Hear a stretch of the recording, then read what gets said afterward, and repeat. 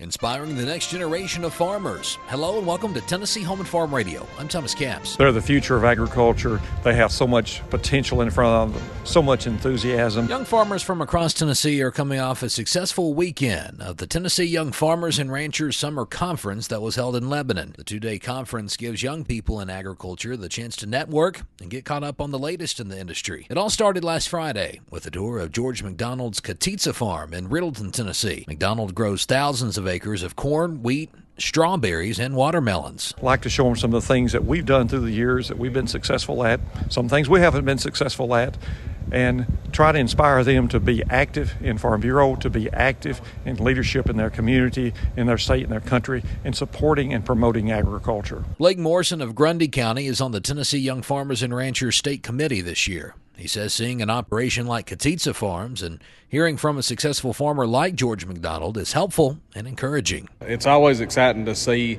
how somebody else can farm in Tennessee. You get to see a lot of different aspects, a lot of different views on what they do versus maybe what you do on your personal farm. Previous member of the Tennessee YF&R group, McDonald knows firsthand how important it is to be with like-minded people in the industry and have older farmers to come to for advice and help. Part of our heritage is passing from one generation to the next generation, and what we're doing today is very much a part of agricultural's heritage of trying to pass experience and knowledge on from one generation on to the next. And it's like I always tell people, when you go to things like this, when you're young, you bring back 5 bucketfuls of information. As you get older, you start gathering kernels. Even at my age, I still gather kernels of information and eventually get another bucketful. A bucketful of knowledge to keep agriculture going for another generation and help feed the world. For Tennessee Home and Farm Radio, I'm Thomas Capps. Thanks for listening and have a great day.